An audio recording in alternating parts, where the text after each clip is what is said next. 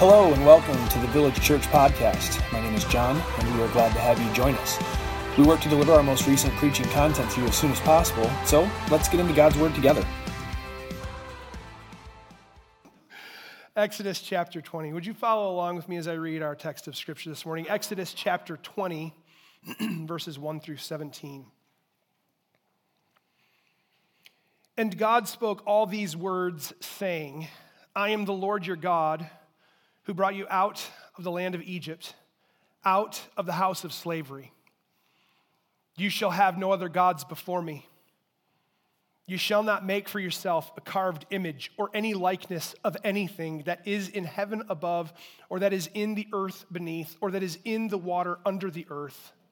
You shall not bow down to them or serve them, for I, the Lord your God, am a jealous God, visiting the iniquity of the fathers on the children, to the third and the fourth generation of those who hate me, but showing steadfast love to thousands of those who love me and keep my commandments. You shall not take the name of the Lord your God in vain, for the Lord will not hold him guiltless who takes his name in vain. Remember the Sabbath day to keep it holy. 6 days you shall labor and do all your work, but the seventh day is a Sabbath to the Lord your God. On it you shall not do any work, you or your son or your daughter, your male servant or your female servant, or your livestock, or the sojourner who is within your gates. For in 6 days the Lord made heaven and earth, the sea, and all that is in them, and rested on the seventh day. Therefore the Lord blessed the Sabbath day and made it holy. Honor your father and your mother, that your days may be long in the land that the Lord your God is giving you. You shall not murder. You shall not commit adultery. You shall not steal. You shall not bear false witness against your neighbor. You shall not covet your neighbor's house. You shall not covet your neighbor's wife, or his male servant, or his female servant, or his ox, or his donkey, or anything that is your neighbor's. Father, we come to you this morning in light of what we have just read, seeking your help to understand it for our lives today. God, your word is unfailing. Your word is unchanging. Your word tells us that your word is firmly fixed in the heavens.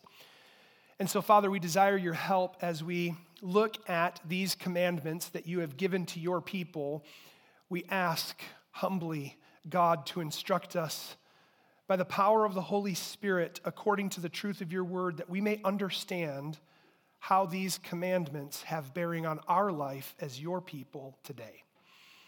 Father, as we consider this, I am mindful and pray for those who may be here today who do not have a relationship through faith in Jesus Christ with you in this moment. I pray that the consideration of these commandments would soften their heart and that the gospel seed would fall on fertile, cultivated ground. And I pray that the water of your word, God, would give life to that seed and that it would bear fruit to the professed salvation of lost souls.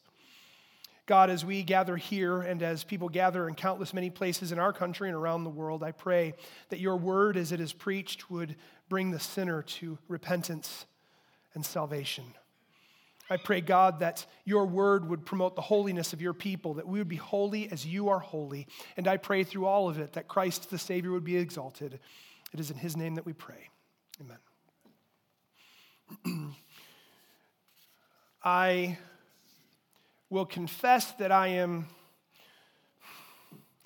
guess more often than not, I am intimidated to open God's word. And the Bible says that I should be, because the Bible says that those who teach will receive a harsher judgment than those who listen. So I am, if it were, on trial, and whoever speaks, kind of on trial every single time we do so, because one day I will stand before God Most High and I will give an account for every word that comes from my mouth to instruct you. I am more intimidated by Exodus 20 than I have been perhaps by any other passage. I wish that I were intimidated for different reasons, but here's why I'm intimidated. You can find endless teachings on this passage. Exodus chapter 20 has been taught over and over and over ad nauseum. I'm concerned that it has not been rightly taught. I'm concerned that it has not been rightly applied. And I'm concerned that we may look at this piece of scripture and think, yeah, and?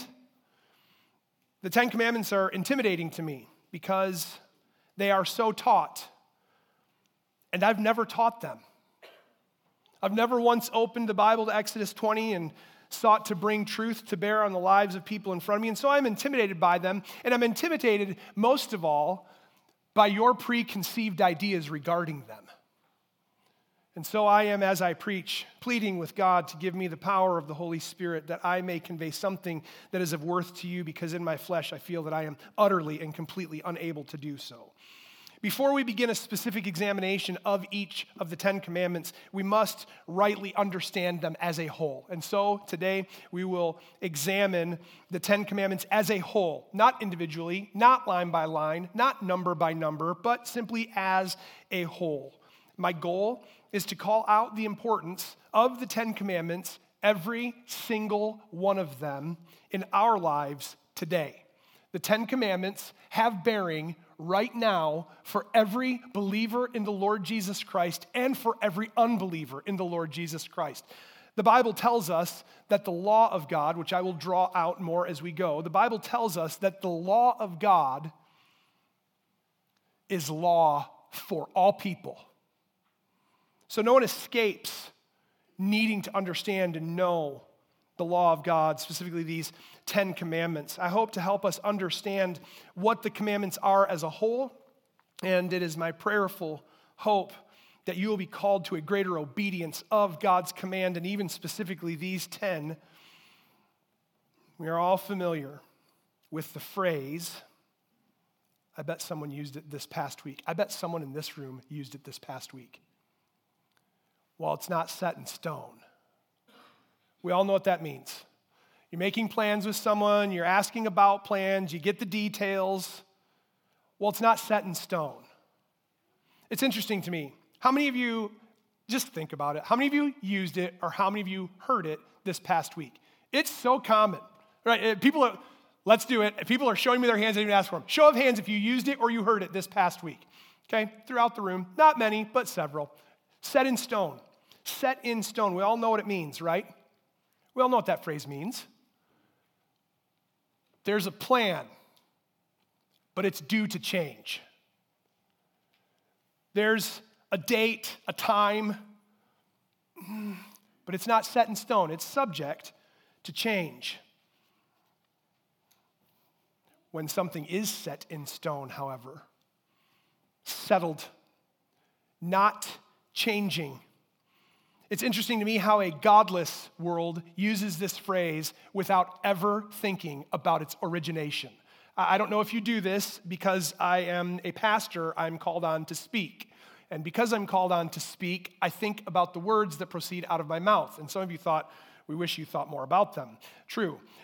But I think often about words and what they mean, and why do we say that? Where did that come from? And this week, I wanted to know, what does the world think about the term set in stone? So I went to one of the most unreliable sources on the face of planet Earth, the worldwide waste of time, known as the internet, and I typed in, what is the origination of the term set in stone? And do you know what the World Wide Web told me? On our journey through Exodus, we are now encountering one of the most famous scenes throughout all of the Bible and throughout all of human history.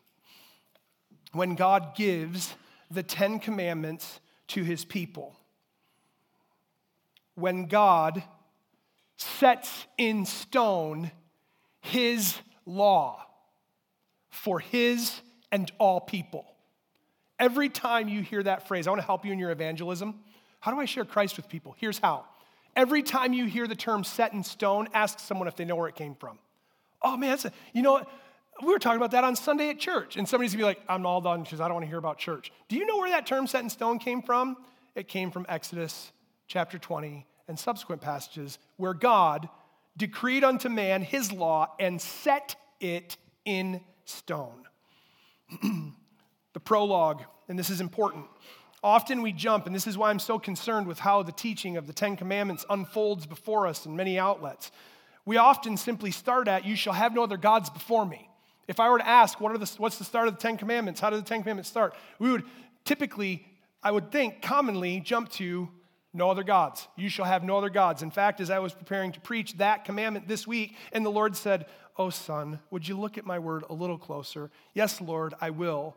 I saw verse 1 and verse 2. And God spoke all these words, saying, I am the Lord your God, who brought you out of the land of Egypt, out of the house of slavery.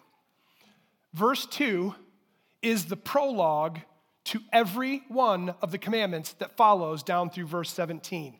It is wrong of us, and I say that carefully, but I do say it with the authority of Scripture.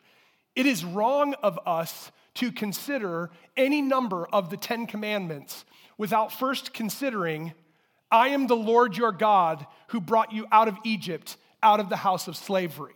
Now, why would I make that a point? I would make that a point because you can go into, well, still perhaps many, they've removed some. You can go into the legal realm of our world and you can find the Ten Commandments established there. You'll find plaques or you'll find there's monuments to the Ten Commandments in legal courthouses and buildings.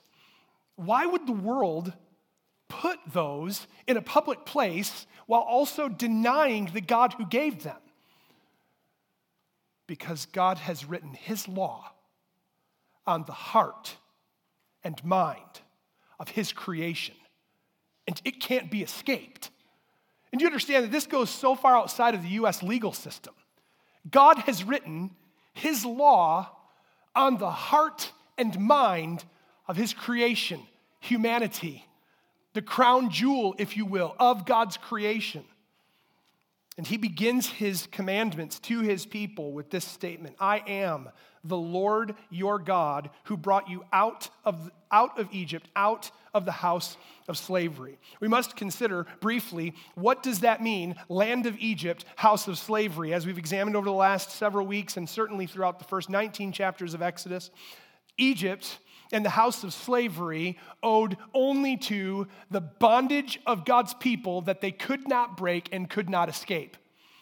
They were in Egypt, which was a terrible place for them because they were oppressed. You remember that Pharaoh killed their firstborn children when they were born. They imposed burdens on them that they could not bear. You need to make all of your quota of bricks, but we're not going to give you any more supplies. And they were oppressed and held down by Pharaoh, who would not let them go.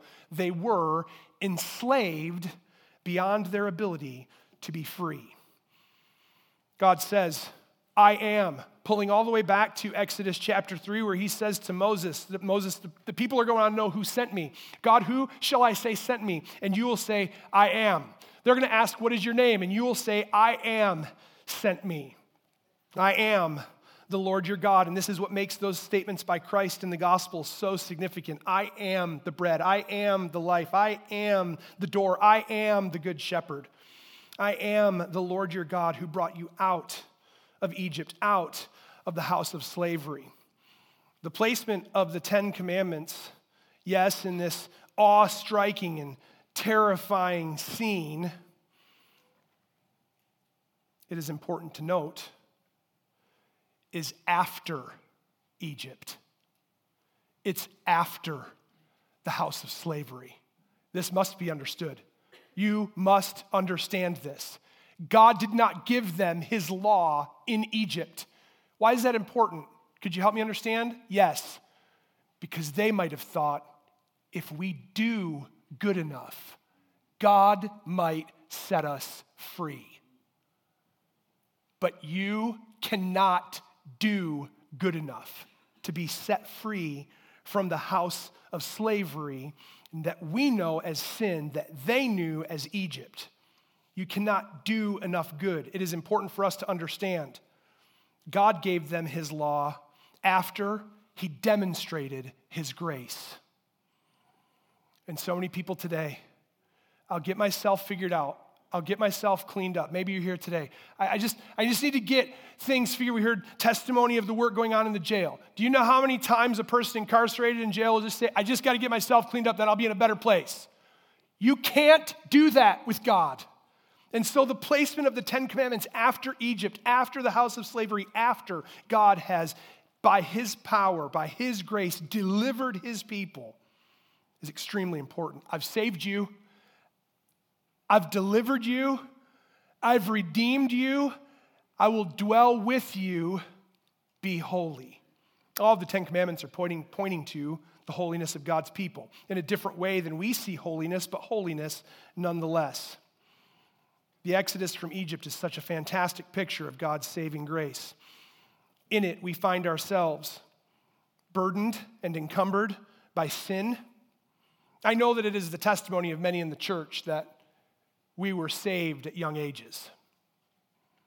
Many in the church will say, I was 7.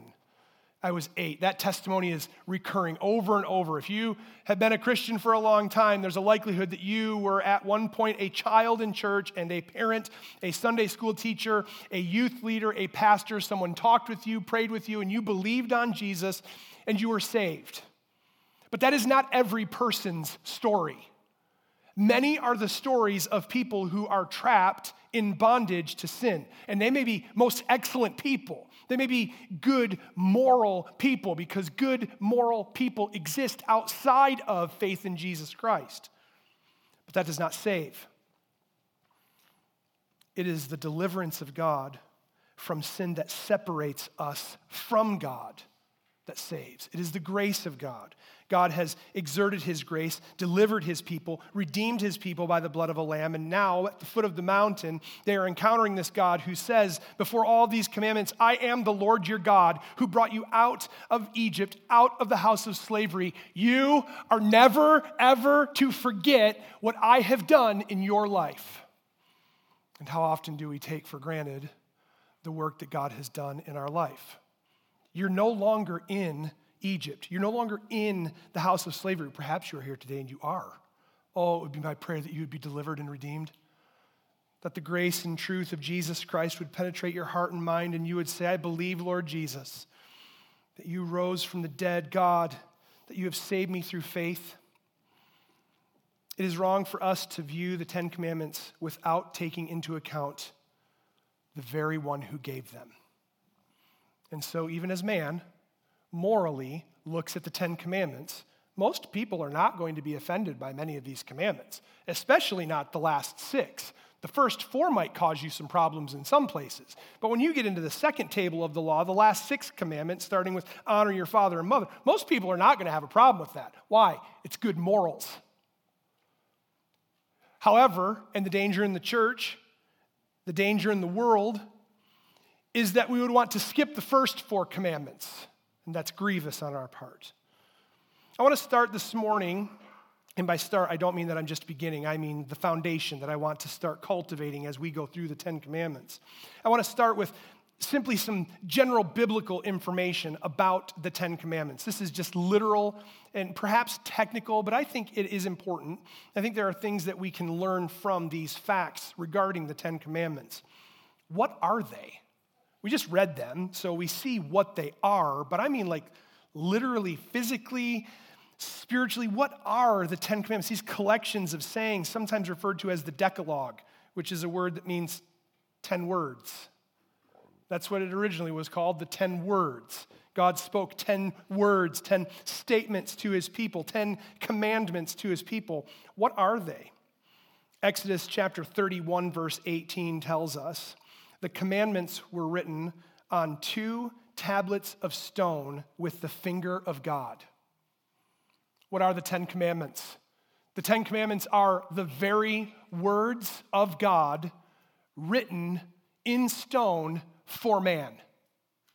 What are they? The very words of God written in stone for man. Interesting, and I just caught this past week. So for those that are like, I could never know the Bible the way you do, you can now feel better that I don't know the Bible any better than I thought I did.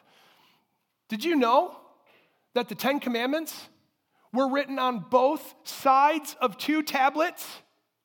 How many of us think, can you put the logo picture up there, the silly graphic that I made for this sermon series? It's somewhere. Now, oh, look at that. That's what we picture, isn't it?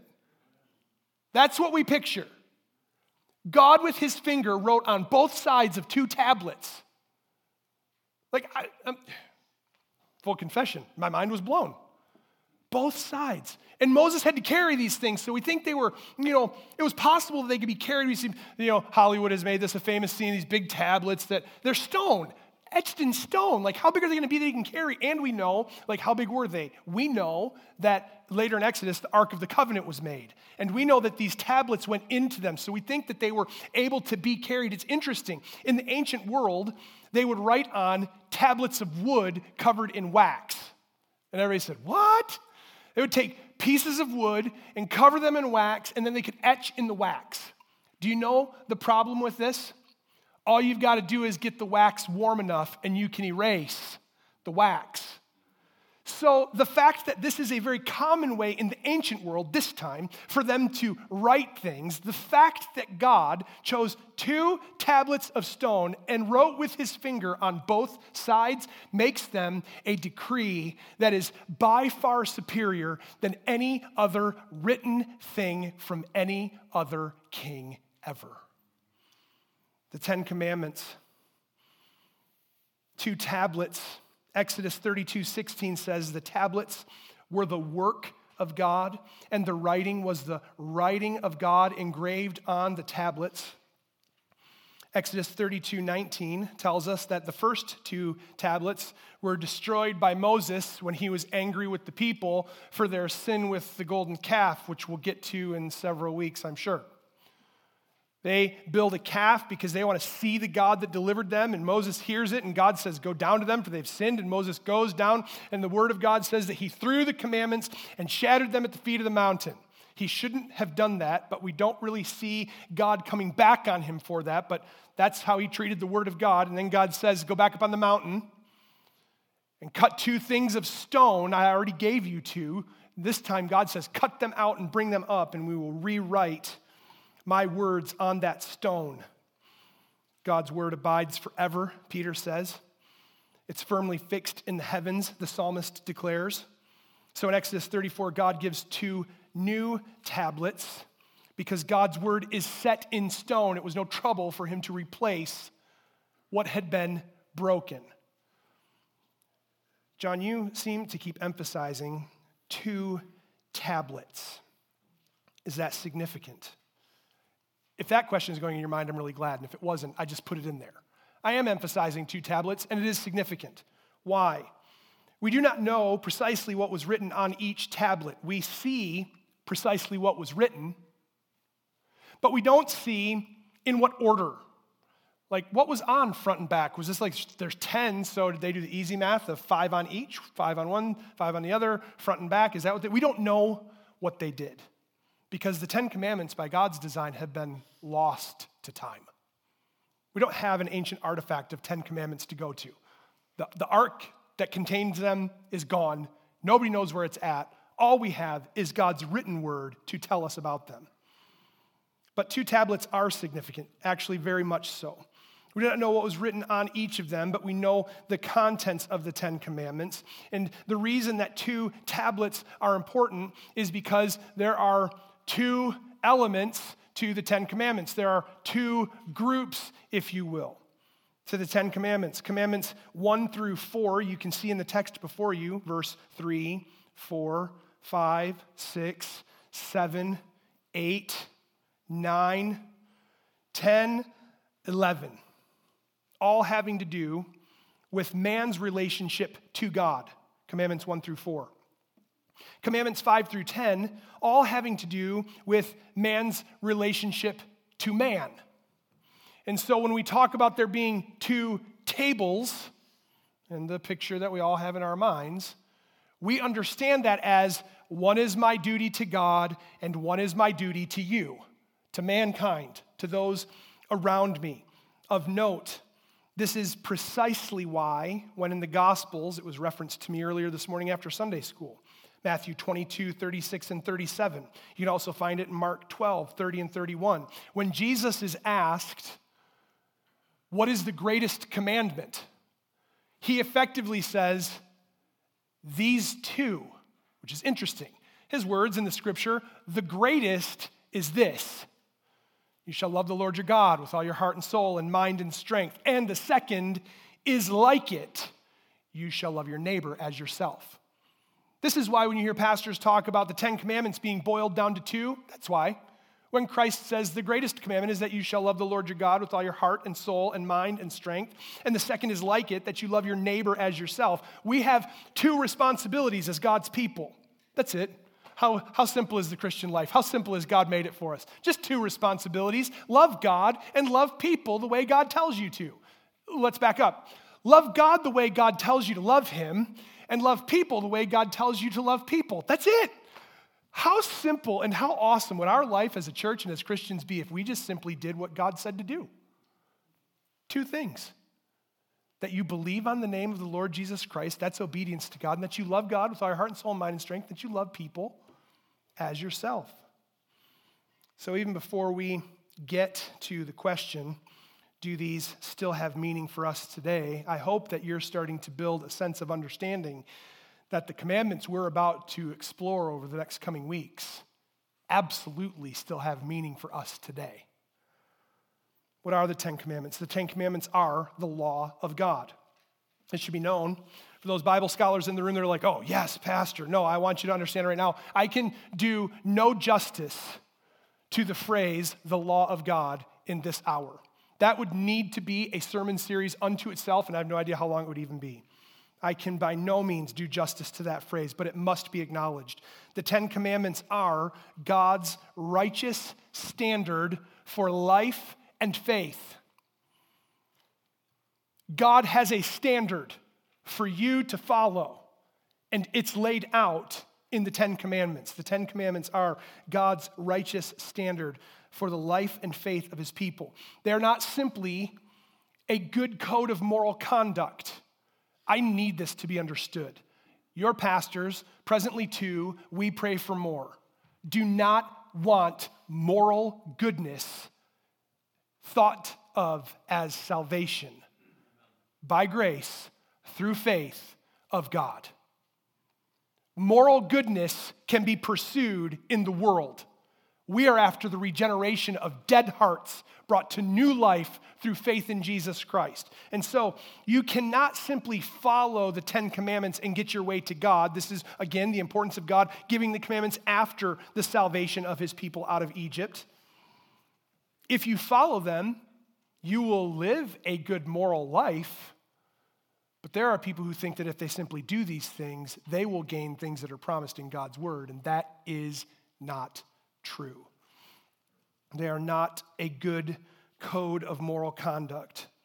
They are commands to be obeyed. They're not good thoughts. They're not positive statements.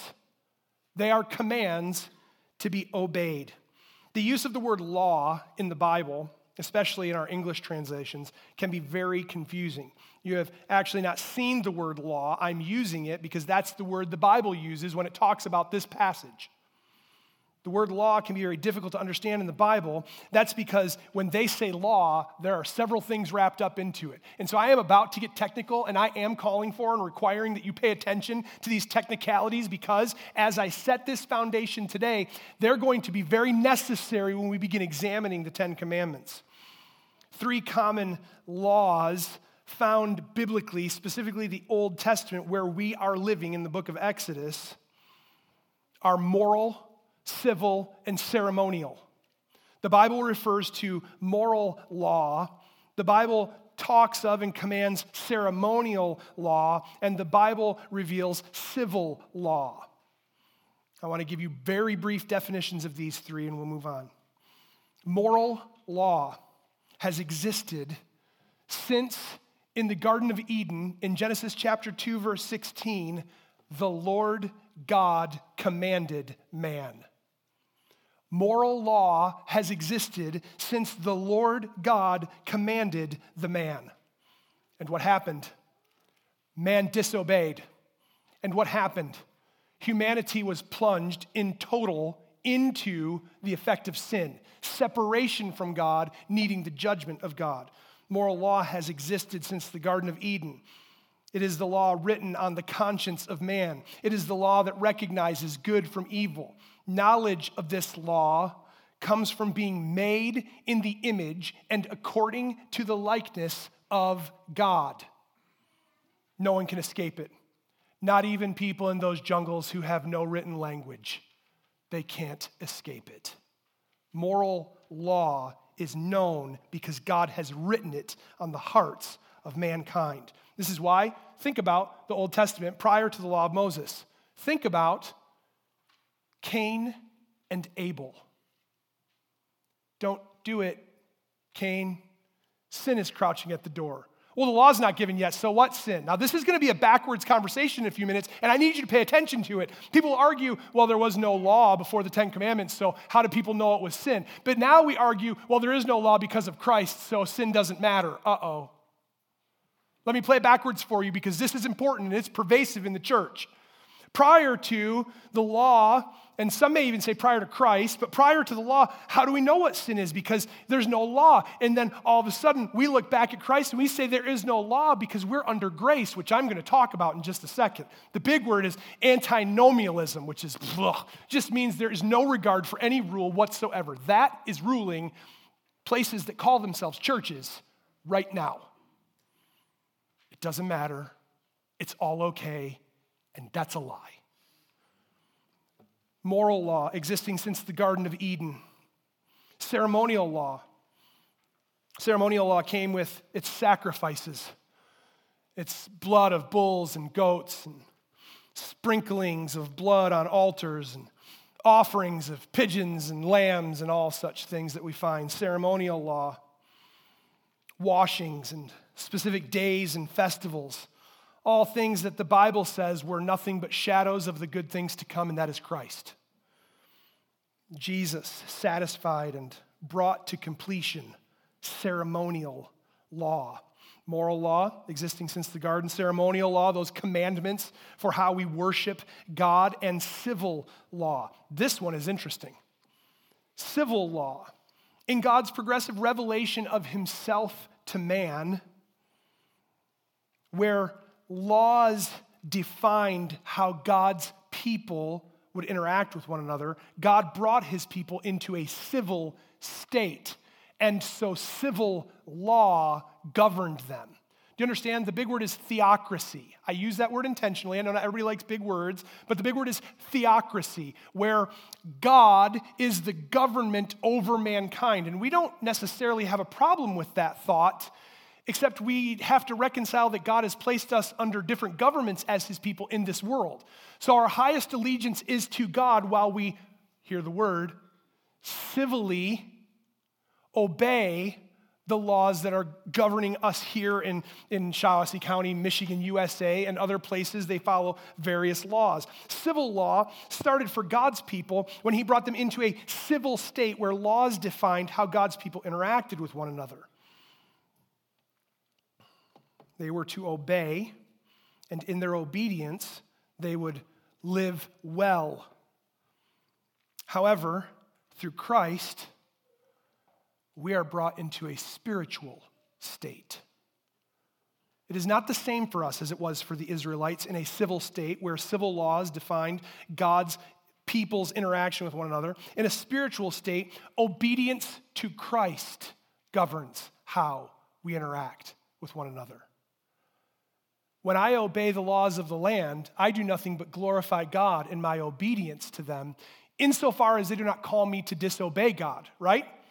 We understand this. I obey the laws of the land everywhere I go, insofar as I'm not disobeying God. But what is our highest obedience? Well, our highest obedience must be to God. And in obeying God, I interact with you in a different way than the laws of our land would allow. Civil law governed God's people in a civil state. God's law now covers us in a spiritual state as we obey Christ.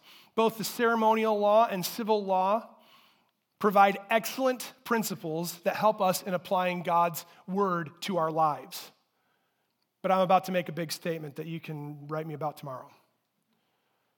But ceremonial and civil laws found in the Old Testament mean nothing for the believer today. The ceremonial law that the Israelites followed does not mean anything for us as God's people today. The civil law that they followed does not mean anything for us today as God's people. There are great principles, and there are things that we perhaps should look at and consider, how do we live by these? But they have been, both of them, civil and ceremonial, fulfilled and changed by the Lord Jesus Christ. However, moral law has not changed. The 10 commandments given here in Exodus chapter 20 have not changed. So this leads us to the question, if the 10 commandments are the law of God, we understand they are written on stone and given to the people to govern and guide his people. Now the question becomes, do any of them still apply today? And you all want me to tell you which ones apply. The quick answer is, yes, they still apply. The long answer of not necessarily which one, but how, will be examined as we look at each one of them. Interesting that the youth are also studying. So now we have our Sunday morning service with everyone together and the youth group on Sunday nights. They've also been studying the 10 commandments, and now we have a bit of a parallel situation happening for all of us in the room with adults and young people coming to understand the 10 commandments together. So parents of teenagers, begin engaging your children right now around discussion regarding the 10 commandments, because they're beyond where we are, and they might know more than you right now. Do any of the 10 commandments still apply? Yes. Which ones? We'll look at those as we understand them. They all apply. Which ones is not the right question. How they apply will be answered as we better examine them. And so the statement, so common to us today, perhaps even said by you, I know I've said it in my own life, but I'm under grace, not the law. Pastor, you even just used John chapter 1. Somebody's a scholar looking back in their notes. You said in John chapter 1, it says, the law came through Moses, but grace and truth came through Jesus Christ. And if Jesus came to upend everything that was before, then why the law? Well, it's interesting. It is true. I have said that because the Bible does say that. The Bible does tell us that grace and truth came through Jesus, but the Bible does not tell us that by grace and truth coming through Jesus, we no longer have to pay attention to God's 10 commandments. In fact, Jesus and the apostles teach quite the opposite. Jesus himself, Matthew chapter 5, verse 17. In fact, would you keep your place in Exodus and turn to Matthew? I want you to see it on the pages of Scripture for yourself. Matthew chapter 5, verse 17. I don't like to flip all around in the Scripture, but sometimes it's necessary. In this case, I feel that it is. I'm under grace, not the law. That's not what Jesus teaches. Matthew chapter 5, verse 17, Jesus speaking in that great sermon. A friend of mine once said, if you could only save a certain portion of the Bible, what would it be? And he said, I would run to Matthew 5, 6, and 7. I would cut it out of the pages of the Bible, and I would cling to it for all of my days. Maybe somebody else said that before him, I don't know, but that's the importance of the Sermon on the Mount. And that's where we find ourselves. And look what Christ says down in Matthew chapter 5, verse 17. Do not think that I have come to abolish the law or the prophets. Side note, law or prophets means Old Testament. That's what's meant there. Do not think that I've come to abolish the law or the prophets, the Old Testament, all of those writings of the Torah for Jews in this day. Don't think I've come to abolish that. Verse 17 continues, I have not come to abolish them. Pause. If Jesus is saying, I have not come to abolish the law, Christians today have absolutely zero ground to stand on by saying they don't apply, I'm under grace. You don't have that footing. I'm sorry. It's washed away like the sand on the shore. I have not come to abolish them, Jesus says, the end of verse 17, but to fulfill them. I'm the completion of, the fulfilling of, the fulfillment of, not the remover of. I've not come to abolish them. He goes on to say, 18 through 20, for truly I say to you, until heaven and earth pass away, not an iota, not a dot will pass away from the law until all is accomplished. So iota and dot, if you're holding the old King James Version, which I do reference often, I love it, has in there jot and tittle. And we were like, that's a really strange thing to say. What does that even mean? They have to do with the Hebrew language. This is why original languages are so vastly important. Jot and tittle have to do with the Hebrew language. One is the smallest, tiniest character of the Hebrew written language, and it's a word. It's just like it looks like an apostrophe to us. Just, that's all it is. And it's an actual word. And it occurs more than 66,000 times. Will not disappear. And tittle, what's that? I can't remember which is which, so forgive me, I didn't put these in my notes. I can't remember which is which. One of them is just a tiny little stroke at the end of a letter, just a tiny little, kind of like when some of you will write your sevens, and you'll make the 7, and you'll put a line through the stem of the 7, right? Make a 7, you put a thing through it. Why? Because you want somebody to understand that that's a 7 and not a 1. And so this little, at the end of a letter, would differentiate that from other things. And Jesus says none of that will pass away until it is accomplished. Heaven and earth will pass away. I'm under grace, not the law. Oh no, Christian, you are under the law by grace. You are saved by grace, and now you obey the law and glorify God when you do. Therefore, verse 19, whoever relaxes, I want us all to pay attention here, and you can use this if you've got somebody who's like, the 10 Commandments don't apply. Look what Jesus says. Whoever relaxes one of the least of these commandments and teaches others to do the same will be called least in the kingdom of heaven.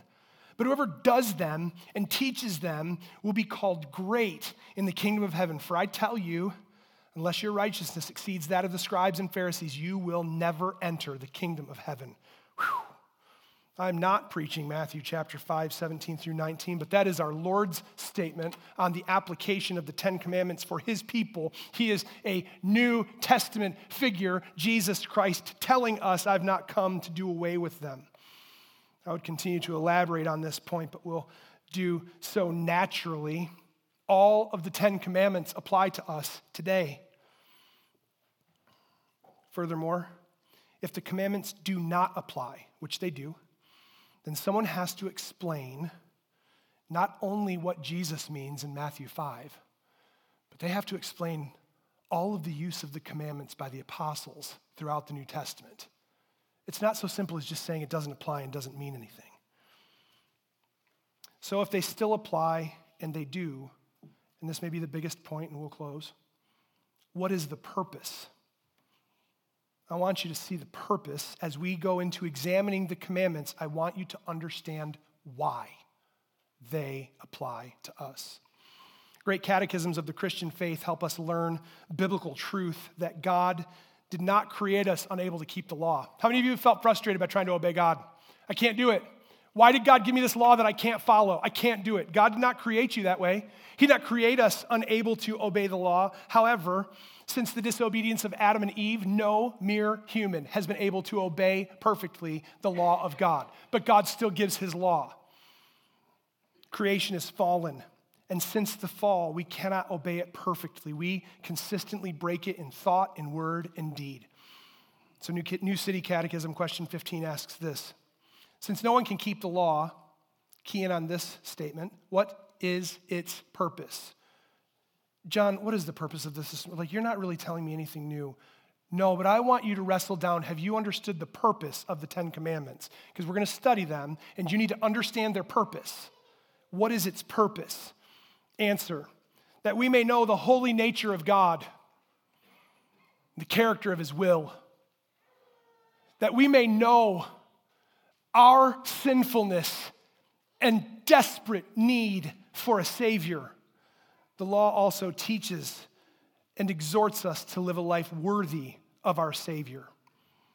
Since no one can keep the law, what is its purpose? That we may know the holy nature of God, the sinful nature of our hearts, and thus our need for a Savior. I will not be able to convince you of your need for a Savior. I will do all that I can. But it is the law of God that convinces you. Romans chapter 3 tells us that indeed, not just every man, the entire world comes to an end and is stopped at the law of God. The law of God holds all to account. We briefly read the commandments today. Look at them. Put your eyes on God's word and look at the commandments. No other gods, no idols, no vain use of God's name. Remember the Sabbath and keep it holy. Honor father and mother. Don't murder. Don't commit adultery. Don't steal. Don't lie. Don't covet. Yeah, John, so what? So one time this guy stood before Jesus and said, what must I do to be saved? And Jesus said to him, you know the commandments. And the man said, I've done all those since I was a youth. And Jesus said, but one thing you lack. The reality is that in the answer of the man who walked away sad, do you know what he was missing? The first and greatest commandment. And so my concern in preaching and teaching through the 10 Commandments becomes, I'm concerned that you may be here following the second table of the law, which has you living great with people around you and even looking good when you come here. But you may be missing, you shall have no other gods before me. You shall not make for yourself an idol. You shall not use my name in vain. You will remember the Sabbath and keep it holy. You may be missing the first table of the law, and I desire a people.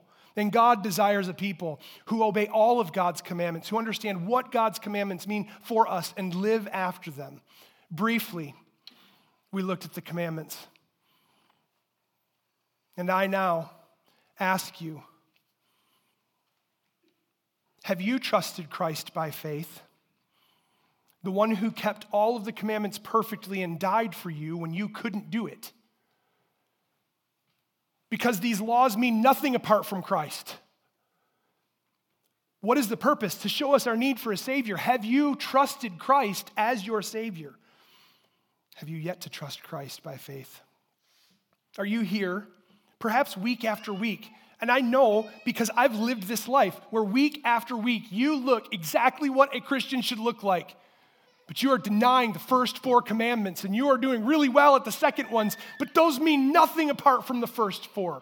Have you yet to trust Christ by faith? Listen, you're striving to follow the 5, 6 commandments that follow the first 4. Your striving after that is, as Solomon would say, a chasing after the wind.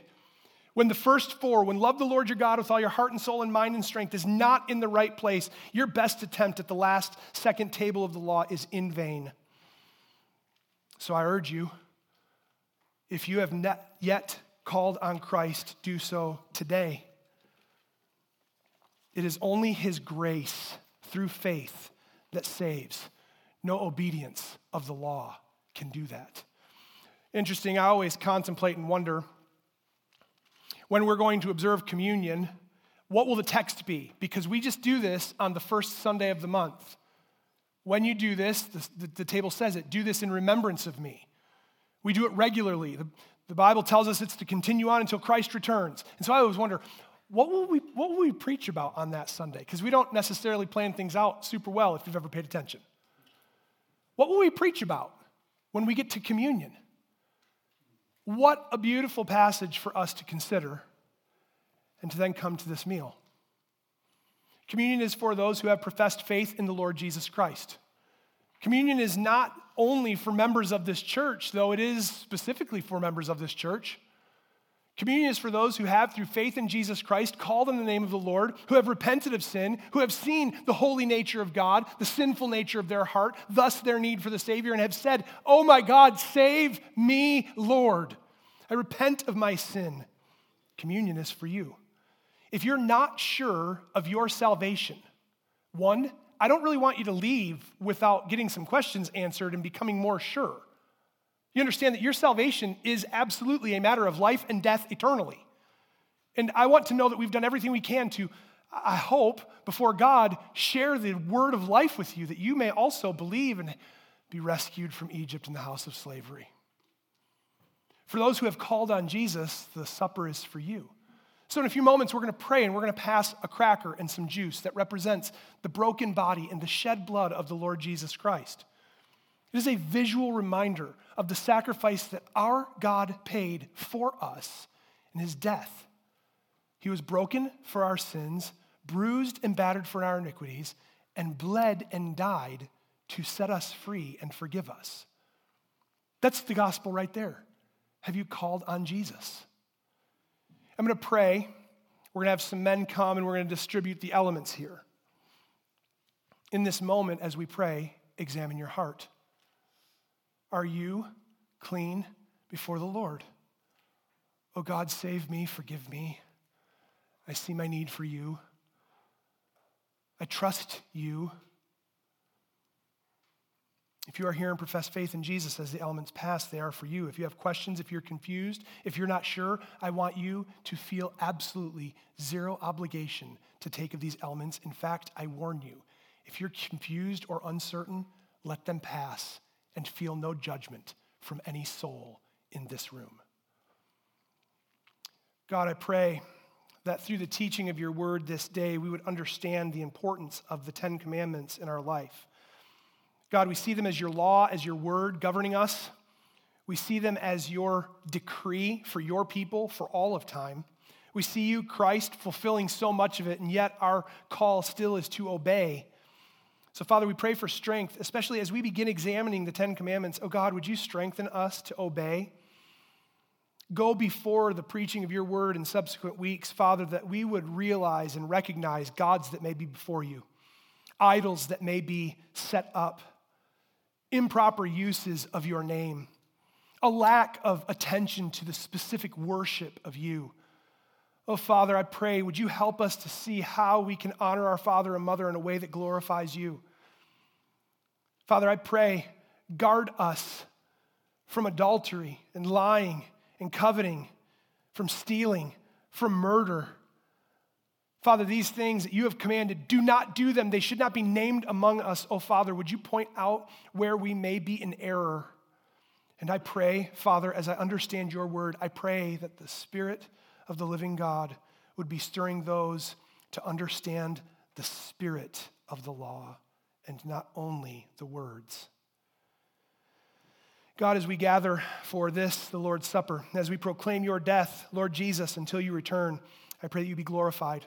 I pray that this would be a deep moment of communion with you, as we understand that when we receive the elements, we are participating in what you have done for us. We are acknowledging your death, your shed blood for our sin. Oh God, be with us. In Jesus' name, amen. Thank you for joining us this week. If you have any questions about anything you just heard, or if we can pray for you, please contact us at info@thevillagemi.com. Until next time, stay in God's Word.